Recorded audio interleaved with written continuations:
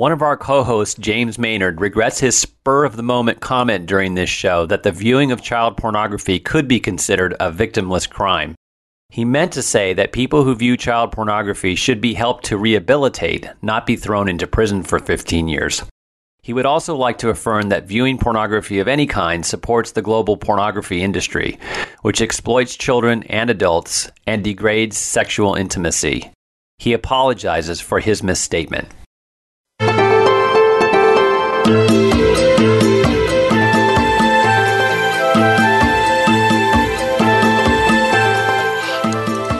Welcome to Inner Revolutionary Radio with your hosts Todd Benton, Richard DeSanto, and yours truly, James Maynard.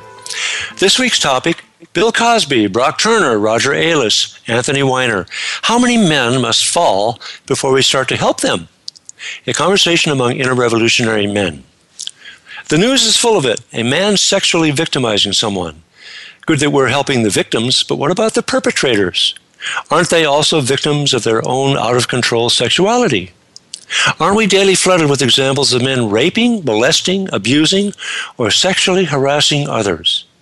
Aren't tons of households struggling with sons and fathers addicted to pornography?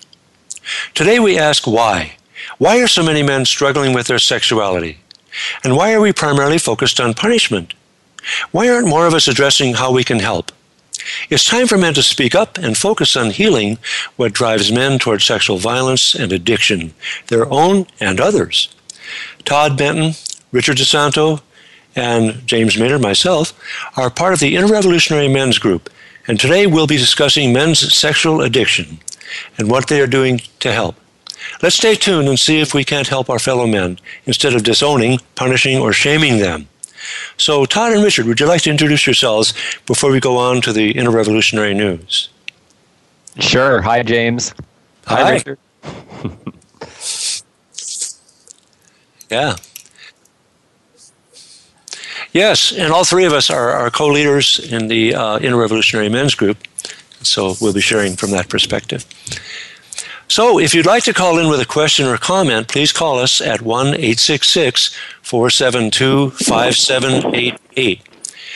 And now on with the Inner Revolutionary News. Our first item is from fightthenewdrug.org, 9/15/2016. By the way, I think the new drug they're referring to is addiction to pornography. The title of the article is Sex Before Kissing, How 15-Year-Old Girls Are Dealing with Porn-Addicted Boys. In a new survey report entitled Don't Send Me That Pic, participants reported that online sexual abuse and harassment were becoming a normal part of their everyday interactions. And while the behavior seemed so common, more than 80% said it was unacceptable for boyfriends to request naked images. Said a 15-year-old girl named Lucy, I want better education about sex for both boys and girls and information about pornography and the way it influences harmful sexual practices. And this survey, by the way, was commissioned by Plan Australia and Our Watch. Sexual bullying and harassment are part of daily life for many girls growing up as a part of this digital generation. Pornography is molding and conditioning the sexual behaviors and attitudes of boys, and girls are being left without the resources to deal with these porn-saturated boys. Girls and young women describe boys pressuring them to provide acts inspired by the porn they consume routinely. Some see sex only in terms of performance, where what counts most is the boy enjoying it. Many girls seem cut off from their own sense of pleasure or intimacy. The main marker of a good sexual encounter is only if he enjoyed it. Girls and young women are under a lot of pressure to give boys and men a real-life embodiment of what they have watched in porn, providing their bodies as mere sex aids. Growing up in today's porn culture, girls quickly learn that they are service stations for male gratification and pleasure. When asked, how do you know a guy likes you, an 8th grade girl replied, he still wants to talk to you after you give him oral sex. A male high school student said to a girl, if you give me oral sex, I'll give you a kiss. Girls are expected to provide sex acts for tokens of affection and are coached through it by porn-taught boys. A 15-year-old girl said she didn't enjoy sex at all, but that getting it out of the way quickly was the only way her boyfriend would stop pressuring her and watch a movie. Some girls suffer physical injury from porn-inspired sexual acts, including anal sex. The director of a domestic violence center on the Gold Coast wrote to Collective Shout about the increase in porn-related injuries to girls aged 14 and up, and from acts including torture. In the past few years, we have had a huge increase in intimate partner rape of women from 14 to 80 plus. The biggest common denominator is consumption of porn by the offender. With offenders not able to differentiate between fantasy and reality, believing women are up for it 24/7, ascribing to the myth that no means yes, and yes means anal, oblivious to injuries caused and never ever considering consent. We have seen a huge increase in deprivation of liberty, physical injuries, torture, drugging, filming, and sharing footage without consent. It is wrong to leave sexual formation in the hands of the global sex industry. We need to do more to help young people stand up against warped notions of sexuality conveyed in pornography. And then one other news item from the Huffington Post, January 31st, 2013. The problematical effects of a young man's long-term involvement with porn are in fact a more general cultural concern than one might expect. According to a 2012 article in the Japan Times looking at two 1,500-person surveys on male-female relationships, one survey conducted in 2010 found that 36.1% of Japanese males aged 16 to 19 stated that they had either no interest in or an outright aversion to having sex with another person. That's over a third of the population of late-teen males having aversion or no interest in sex with another person. These findings fly in the face of traditional wisdom that suggests young men are obsessed with having sex, according to the article. One young man said he has a sex drive, but that having sex with someone is just too much of a bother. Others claim that they prefer girls as anime, that is, animated characters, or as virtual dolls rather than the real thing. Others explain that watching too much sex on internet sites have left them with a bad taste in their mouths for human sexual contact. Many admit to extremely frequent masturbation, thereby satisfying themselves, satisfying their sexual needs all by themselves. So this kind of sets the stage for our discussion. So Todd, would you like to carry on with the next portion of the show here in terms of the questions that are being asked as the topics of this show? Sure. I'd like to start with just responding to a couple of those articles. I read that same one, the first one, and it just, my heart sank when I heard it, like to think of both the boys and the girls, the pain that is representing of just where they're getting their ideas from, for one, and I read it a couple days ago, and I just felt, I just felt lousy, and I started to question myself, because I started using pornography when I was probably 13, 14 years old. I don't remember exactly when. So I wonder if either of you want to say something about your response to those articles as well. I mean, it's one thing to give the news; it's another thing to, interact with it.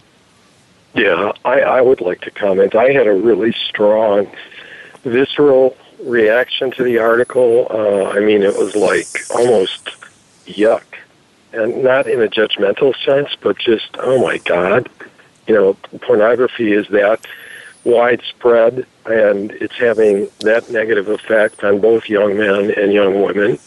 And like you, Todd, I've used pornography too, and I think I might have even been a little bit younger than 13 or 14. Then, maybe it was 11 or 12, but in that range. So, and I've been exposed to it over the years many, many times and have used it. I'm not proud of saying that, but I have used it, and in a variety of ways. And the thing that I was thinking as I was preparing mentally for the show was how, having grown up in the 50s in the Midwest, which is where I grew up, pornography was still, it was available, but it was much more, it was harder to get it. And so the increased accessibility of it online and the fact that young people have grown up with the internet as just part of their culture makes that increased accessibility. It presents more of a risk, I think, and I think that they and we may not often think about it in those terms, and I think that goes for males particularly, that, there's almost like, well, it's just pornography. There's a rite of passage to it or something. Or I think we really need to look at it, all of us, men and women, as what it represents, because it certainly doesn't represent any kind of healthy relationship that's rarely, if ever, depicted in the pornography that I've seen. Usually there's lots of violence and domination and, one person being pleasured over the other. So I think all of those things are just really negatives. And I think that, I don't know what to think, honestly, but I'm just kind of appalled is the word that comes to mind, that it's having such a widespread and negative effect on so many people. And, the accessibility is so increased. So my reaction is strong. And I have a son who's 20, and we've never really talked about that. I probably should have had many conversations with him about that. And so perhaps the show will help me address it more personally that way with him. And Richard, I want to say I feel much the same way you do. I feel horrified to learn this, that is to that extent. And by the way, it doesn't matter that the two reports that I've given so far came from other parts of the world. There's another article, a blog actually, in the Huffington Post regarding the United States, and the very same findings are there. And I just want to mention some of the costs. The title of that article is "Sexual and Relationship Dysfunction is the True Cost of Porn." That is, like you were saying, Richard, the porn involvement has stunted young men's ability to develop and maintain sexual and emotional focus on any single individual. And that there's a struggle now to develop the required skill set to maintain healthy romantic sexual partnerships. And another problem is that since porn is so increasingly exciting, available, and desirable, and easier than in-the-flesh romantic sexual interaction, the question arises, which would a young man want to do? If you were 15 years old today, would you rather spend 3 hours masturbating to incredibly mind-blowing image after image of people having sex, all the while burning through those images into your fantasy life, followed by an amazing orgasm? Or would you prefer to call around for a date, risk multiple rejections before you get someone to agree, and then spend money on someone else's meal and entertainment, all for a quick feel and maybe something more? That is the challenge facing teen boys and men generally today. Yeah. It is. Yeah, I just really relate to that. I want to, if I can, just add something to kind of flesh out an example of what you're saying that I personally experienced. I went to a parochial school all the way from kindergarten through high school, and I was very quiet and shy, and the school that I went to, the high school, was an all-male school. So my ability to develop social skills with girls was pretty limited, and it was like, I don't know what to say. What do I say? How do I make small talk? Whatever. How do I, I just didn't have those basic skills that I think kids today can learn when they're in a co-ed environment. And so I can see how that would contribute to my own use of pornography at an age where I would have been better served by, putting that stuff aside, even though it was very appealing, and trying to connect and relate more. Because when I was growing up, I didn't feel very connected to many people. I felt pretty alienated, and I don't know that that's so uncommon for teens. And I think as men, it's still a predominant thing that we carry with us, that we're socialized to go it alone, to do it ourselves, to pull ourselves up by the bootstraps.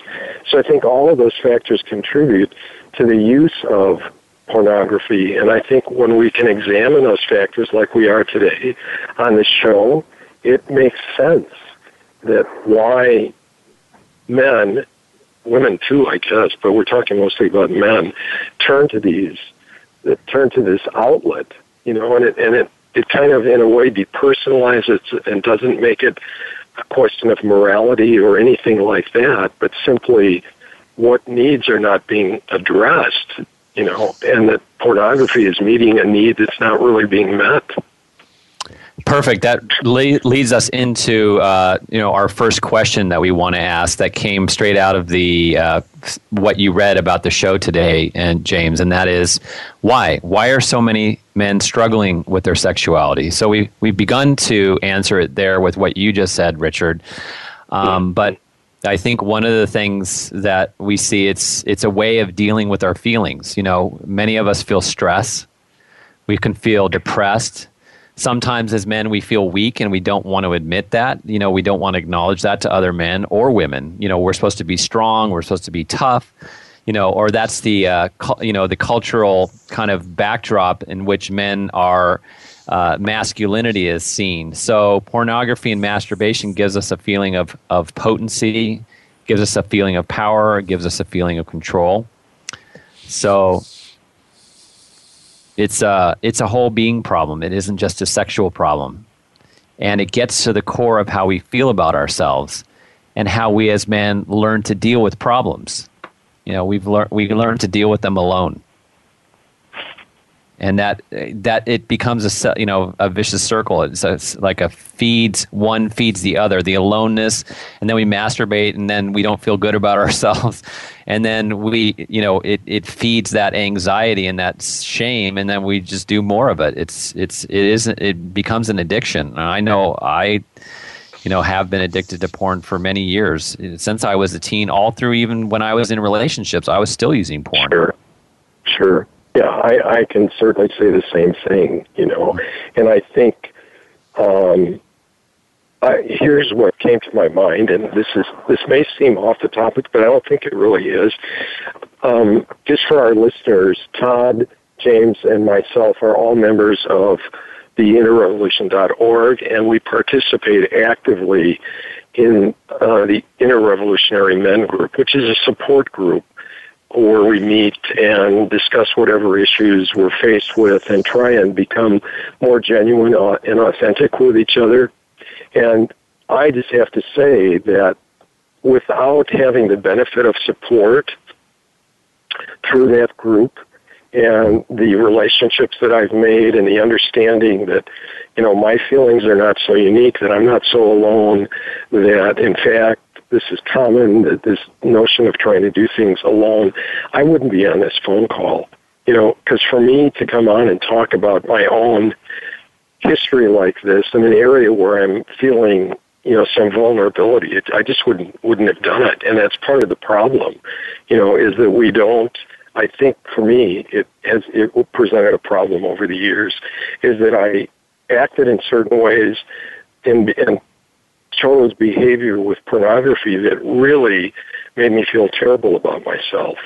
And yet I had all this guilt and shame, and so I didn't talk about it with anybody. I never got really cleared, was able to get rid of that or clear that. And in fact, I feel like I have some level of sophistication with modalities of help, meaning that, I've gone to therapists and I've worked with therapists, and just until very recently, that was an area for me that was still loaded with shame. And being a part of so going back to the men's group, being a part of the group has really helped me with that. It's helped me free myself from, oh yeah, look what you're doing, and look what are your real feelings, and how are you using this in a really unhealthy way.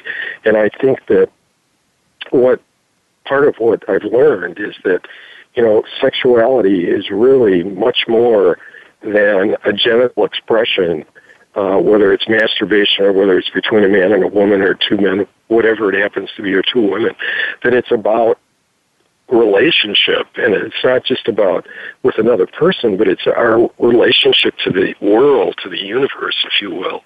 And I think our culture so promotes the sexualization of so much that it's really easy to lose focus of that.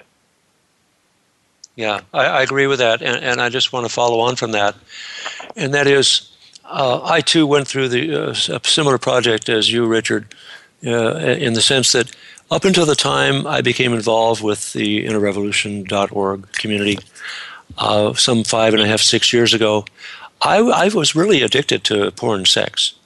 And since being involved with these activities, this support, like you're talking about how important the support is, I've learned how to be fulfilled as a more whole person. And I don't even can think of even going to porn anymore. It's just gone. It's just gone because I've traded it in for something better, which is connection, which is true connection with other human beings, and with that I'm able to enjoy the love, the closeness, the harmony, the trust, the understanding.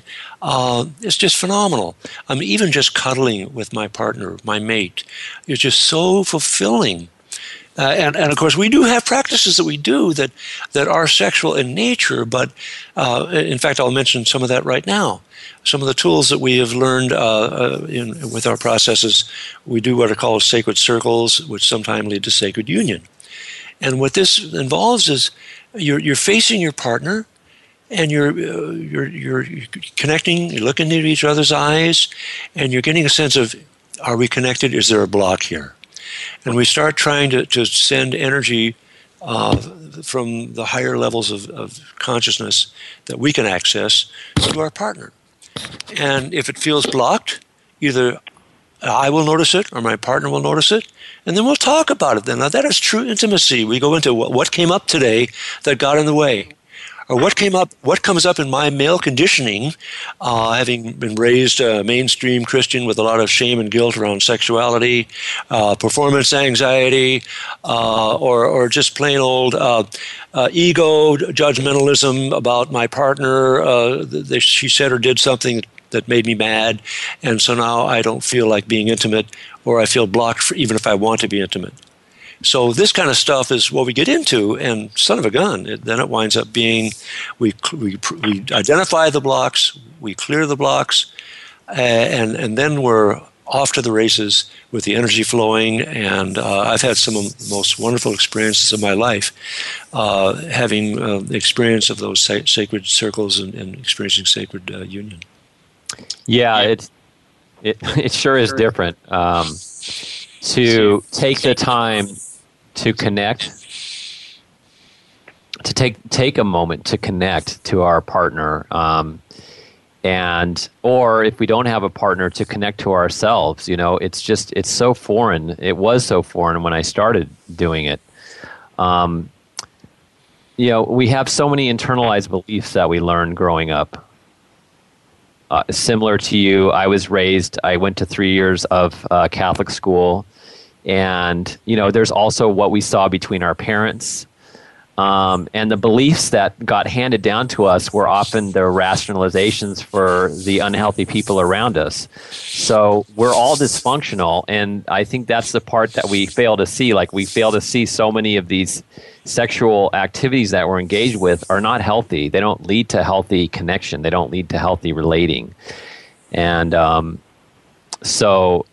I'm thinking about even my sexual tastes and how they were shaped by porn. That's one of the things that really stood out for me in that article that you read, James. Is the sexual taste, like what boys are into and what they like, and what their fantasies are being shaped by these by the pornography that they're watching. I mean, unfortunately for me, I haven't had fantasies of, domination or tying someone up or, hurting them in any way. But boy, I do see it. I mean, it's there when you look at pornography. It's all these different kind of violent and unhealthy things. Well, I'll have to confess that a lot of my fantasies associated with porn were not of a violent nature at all, but simply what an adventure this could be, or what an adventure that could be. Encountering a naked woman on the beach, and we get it on. Or somebody's putting groceries into the back of their station wagon, and she's bending over, and what a fantasy that could be, et cetera, et cetera. So Yes. It's just amazing, and it kind of dehumanizes, and it's objectification of the other person, of the women, Yes. or men if you're gay, objectification instead of real connection with the fullness, the wholeness of who that person is, what they can bring to you, and what you can bring to them. Yeah. Yeah. So one of the other questions that we wanted to get into is, why are we primarily focused on punishment? I mean, getting to the heart of this, it's like, why aren't we helping these men that are having these situations? We want to castigate them. We want to say, "Oh, look at how crazy these men are," instead of seeing how we're like that. We're just good at hiding it. So, what do you think? Why are we primarily focused on punishment?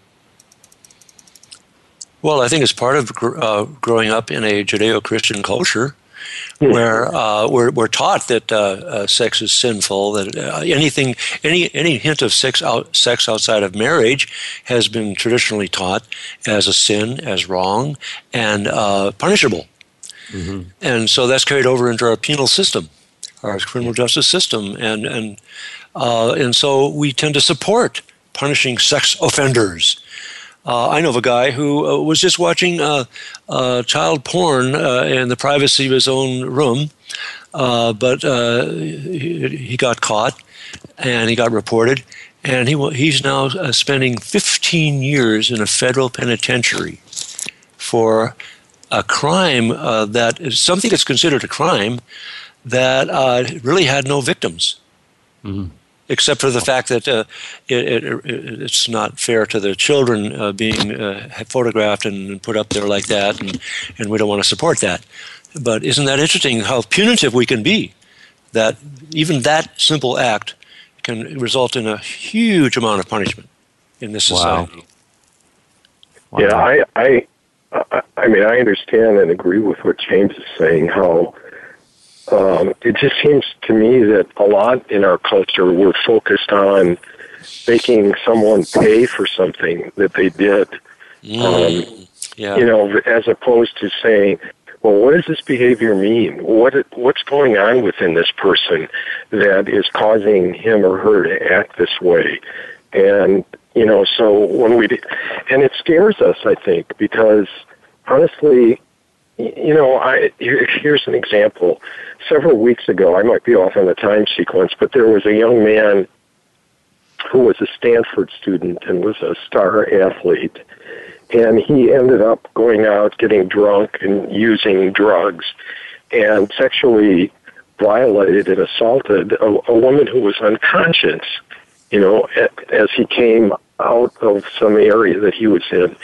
And it stirred up a lot of controversy because the victim reported what it was like to have that experience and to be so dehumanized.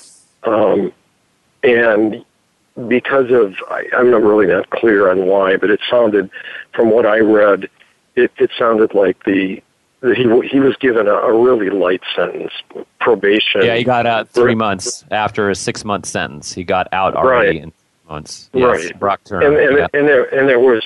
So I'm not saying they should have locked him up for 15 years, but I just wonder, somehow that seems out of balance with what he did. And, if there does need to be some kind of confinement component, then how can that be coupled with helping this young man recognize where all of this behavior is coming from and what he can do about it? Because now he has to register for the rest of his life as a sex offender. And the impact on that, on his future will be significant, I'm sure. So I don't know what more to say, but those things just popped into my head. There's something. There's something I'd like to add to that, because I'm a former practicing attorney, and having been in the legal system, I'd like to say something. But why don't you go ahead and finish? No, go ahead, James. I think this is the right time for you to contribute. Yes. We have a notion in our justice, our sense of justice, that the punishment must fit the crime. Mm-hmm. And so that Stanford student committed a crime that has long-lasting effects, right? Mm-hmm. And so, or any other, say a rapist, somebody has raped somebody, that was a rapist actually, or any kind of situation that's a criminal offense. So the punishment fitting the crime means the more you hurt somebody, the more you should be punished. And we ignore the fact with that Stanford student or any other people that maybe they need therapy, maybe they need help like you're talking about.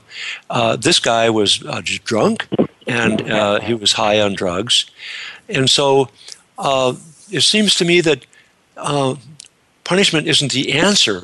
I believe some degree of confinement to protect society is important. And then having it perhaps open-ended as to how long this person needs to be treated for the illness that I mean, look at the conditioning the people are getting with all the pornography. He acted out of pornographic fantasy. Mm-hmm. Right. Here's a woman lying supine. Oh, I'm going to have at her, just like in the porn movies. Okay. Mm-hmm.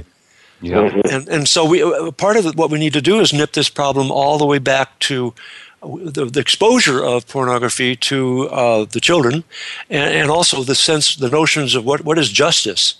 It isn't the punishment should fit the crime, but it's rather what's motivating, what's driving this person that this person needs help with. And I know all of us are parents, and I know, Todd, you still have a couple of young children, and so you're constantly faced with the question of how can I deal with children who have misbehaved, short of exacting a severe punishment. And so we need to shift our whole paradigm, don't we? To shift from blame, judgment, shame, punishment to, okay, let's explore what's going on and let's arrive at something that maybe the person needs to make retribution to the person they victimized. And maybe they need to make amends. Those, by the way, are also some of the tools we work with in our Revolutionary Men's group. And so those are some of the thoughts I'd like to share. Yeah, I have similar thoughts as well, that we're not focusing on how we can help them heal. We're focusing on it as some kind of aberration, like we're in shock, but we're not really looking at the person. We're not relating to that person. I think this gets to the larger conversation that you touched on about why we go towards, why we're struggling with our sexuality, is that lack of feeling of connection. Mm-hmm. As you were saying earlier, Richard, our sexuality is our connection to the universe, and it can be experienced in many ways. And if we don't feel that connection, to other people, if we don't feel that connection to, the world around us, we don't feel a connection to nature. If we feel alone, then we're kind of desperate. And so I think why we're primarily focused on punishment is it's a byproduct of a larger issue, which is that we do not feel connected. We don't feel our oneness. We feel separate. We feel afraid, and everything. I think the things around it influence it. This election that's coming up and the fear that people have about, this person being elected or that person being elected, we're on edge as it is. So, and we don't feel our connection. So it's with that kind of larger context that our sexuality and the ways we act out in our sexuality, are just a kind of a manifestation of that lack of feeling of connection. That makes complete sense. I'd also like to talk about the role of male conditioning of the ego. Like this Stanford student, okay, he was raised to compete. He was a star athlete and he competed. So his conditioning along that line and also academically getting into Stanford was, I've got to win. I've got to compete and I've got to win. And how many of us, when we approach sexuality, we want to win. We want to manipulate the situation with a woman or a man to where we get what we want. We get what we think we need. And if we do that, we scored. We got to win. and too bad for the other person. Or maybe we give the other person just enough so we can get what we want, and we manipulate it that way. Yeah. So again, it comes down to this. It's all about me. It's on the center of my universe, my ego, and as a result, the other person is the impact. We lose sight of the impact of our actions on the other person. Yes. As contrasted with, if we're in this space of universal connection, if we're feeling our connection with each other, which I'm trying to do right here with you all right now,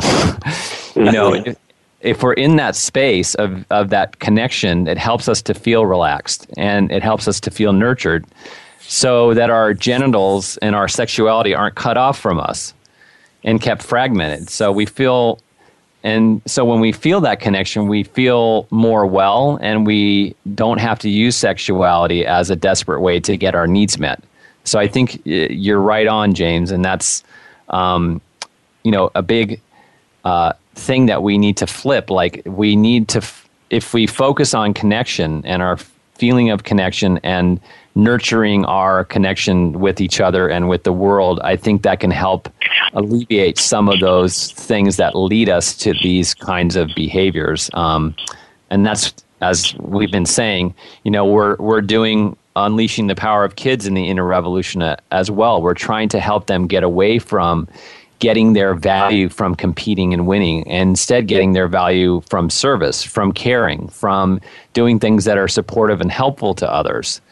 Because our synergy with everyone and with all is what makes us feel whole. So when, if we can support children and we can support men and we can support everyone to feel whole, it's our belief that will help to end or kind of eliminate the need for some of these ways that we're acting out.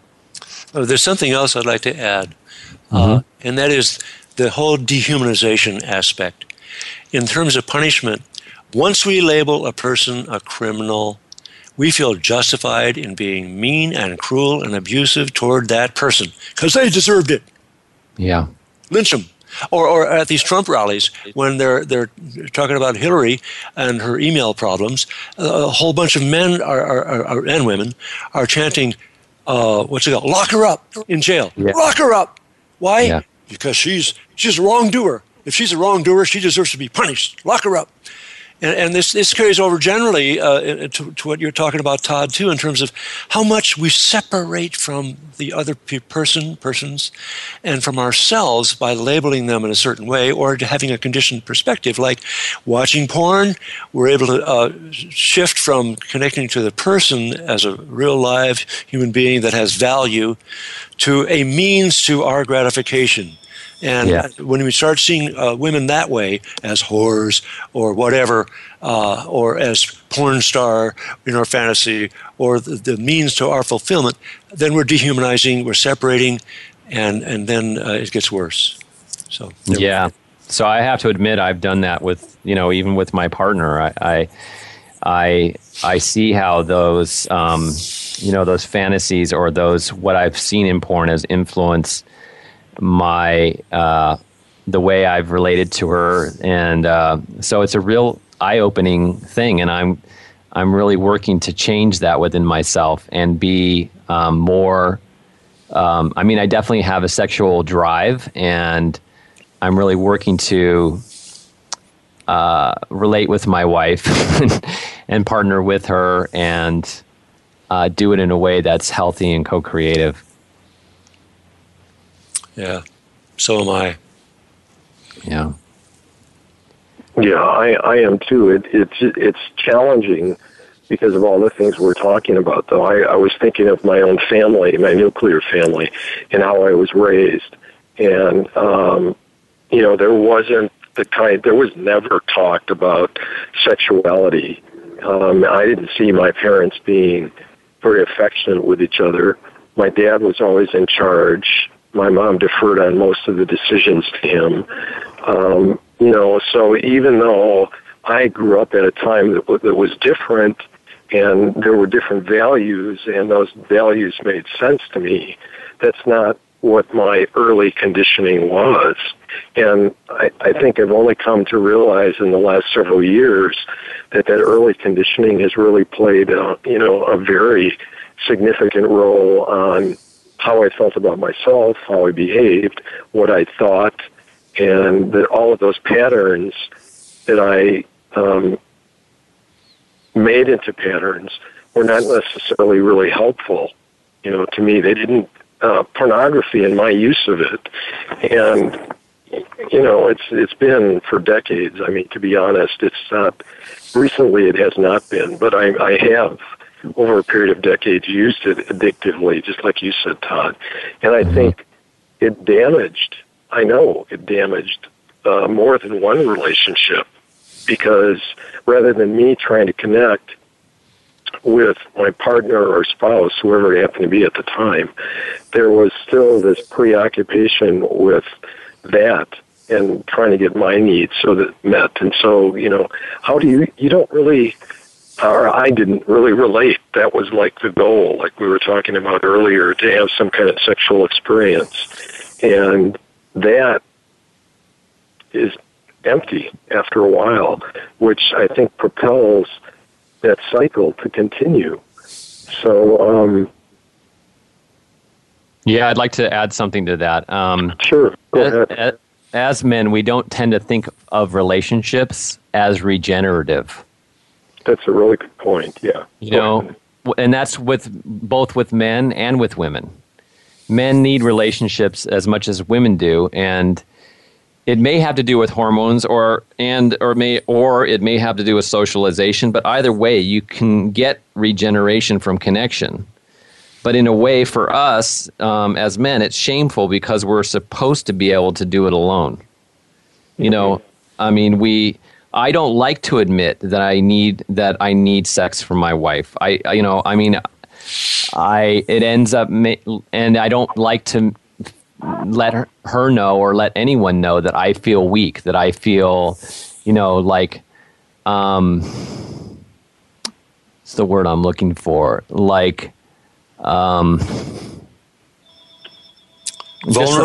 Vulnerable, yes. Vulnerable. Yeah. I'd rather go and just handle it myself. I'm trying to speak in the past tense here, but I've had those very feelings in my relationship, and I'm learning how to deal with them and be honest when I feel the desire to go toward my wife and have a sacred sexual encounter. But it isn't easy. There are many times in our relationship I just said, forget it. It's not worth it. I'll just go, take care of myself. And that's with someone who's willing to do it, willing to work with me, willing to talk to me. So it shows us how kind of embedded in our psyche this the seeming need to do it alone, to go it alone, to handle it alone, to be, quiet, not say anything about it, hide. Yeah, and I think as men, we're particularly conditioned that way. I can look back at my own history and see how there was many things I could have talked about to people, and not to say that there weren't people that would have listened, because I think there were, but that's not what I believed was the right thing to do, and I didn't act that way. I think as men, and I found, I think for me that's been the value of being part of the Interrevolutionary Men's Group, as well as the interrevolution.org, is that I'm with others. I can't make these changes, what I've discovered, and I'm sure lots of other people know this, so this isn't anything new or groundbreaking. But, I may want to change some things about myself, but alone, I don't have the power or the capability or the resources to do that. And it reminds me of addiction. I think pornography would be referred to as a process addiction, but other addictions that involve alcohol or some other kind of drug. 12-step programs have been around since the 30s and have helped many, many people recover and have healthy lives and let go of whatever their addiction was. And so I think that's part of our group, not that it's designed to deal with addiction per se, but I think we begin to break down that embedded thinking. And yes, we don't need to talk about this. Yes, I'm going to be my own silo here with this, and I'm just going to deal with it, and I'm not going to let anybody in on what's really going on with me. That vulnerability that you talked about, but it creates, what I've experienced is a lot more sense of being more comfortable in the world, being more comfortable with men, not being afraid of men, and all of those things, I think, then if we can do that as men, then certainly we can begin to do that differently with our spouses or our partners. And so I just see all of this as, part of the whole that we want to work on and be better people, simply. Yeah. Well, that leads us to another question, which is, we're kind of answering the question, but why aren't more of us addressing how we can help? I think we're addressing how we can help, but why aren't more people addressing it? I think denial is a big part of it. I think we tend to minimize the nature of the problem. I mean, once I started really getting alerted to this with that article, that news item that I've just read at the beginning of the show, I says, oh my God, I had no idea. Yeah. So there's a minimization, but there's a denial too. It's like, oh well, it's not that big a problem. We read it in the newspaper and see on the news these sex offenders like Bill Cosby and so on, and so well, that's not me, and that's them, and they're just isolated individuals, and I'm sure society's organs of justice will take care of it. And meanwhile, I'll just keep watching my porn in the privacy. Yeah. Yeah. Well, I think, go ahead. No, go ahead, Richard. Well, I was going to say, I think there is still a lot of shame around it, and that I think for a variety of reasons, cultural and religious, and there's other factors that are not coming to mind too. But so I think, it's like, who wants to admit that? Who wants to acknowledge that I have these tendencies too, or that I'm going to participate in this stuff that really, doesn't, it dehumanizes women, and, it promotes separation and violence and just isolation, So I think we're not, I think as a society we do this separation of, okay, yeah, well, that's, like James was just saying, well, that's somebody out there doing something, but it's not me.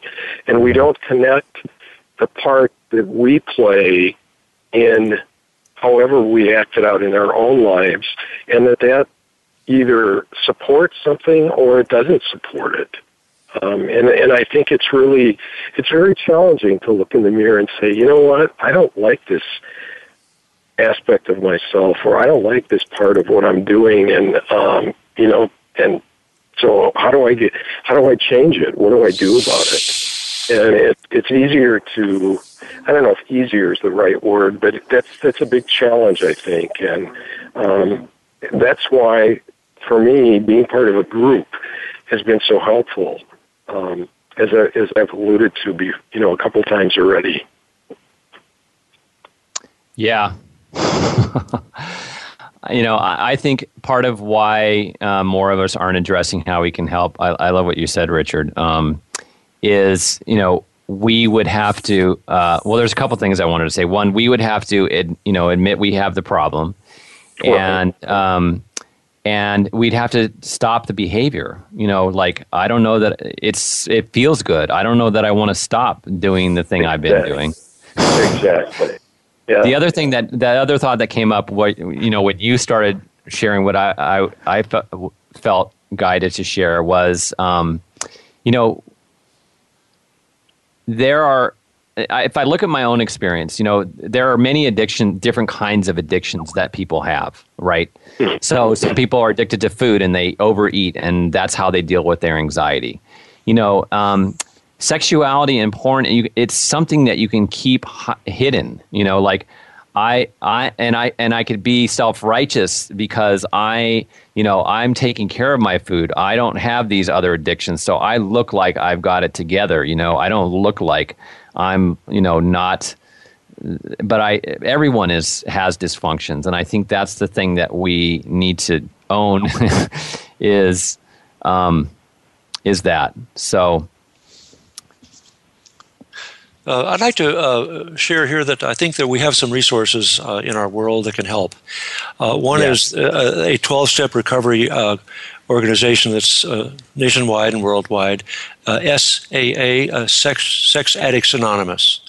And this is where a support group, you can find out on the internet where the meetings are, and you can go get support for overcoming the addiction.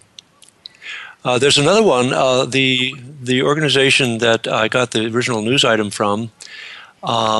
They offer a free program. Their website is fightthenewdrug.org, and they have a program called Fortify, I think, which helps a person monitor themselves day to day to notice when they have a relapse and when they're able to stay on top of it, and so on.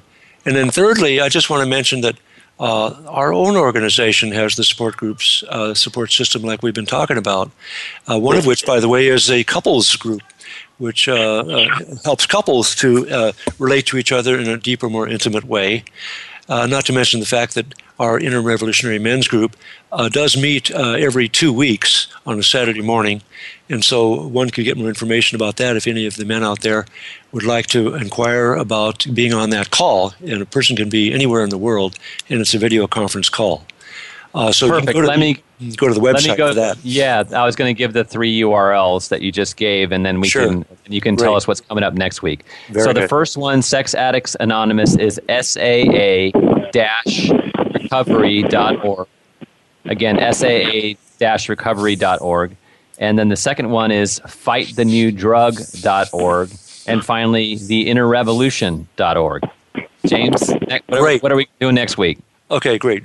Next week, our topic is, don't think your kids are safe from the impact of domestic violence just because there's none in your home.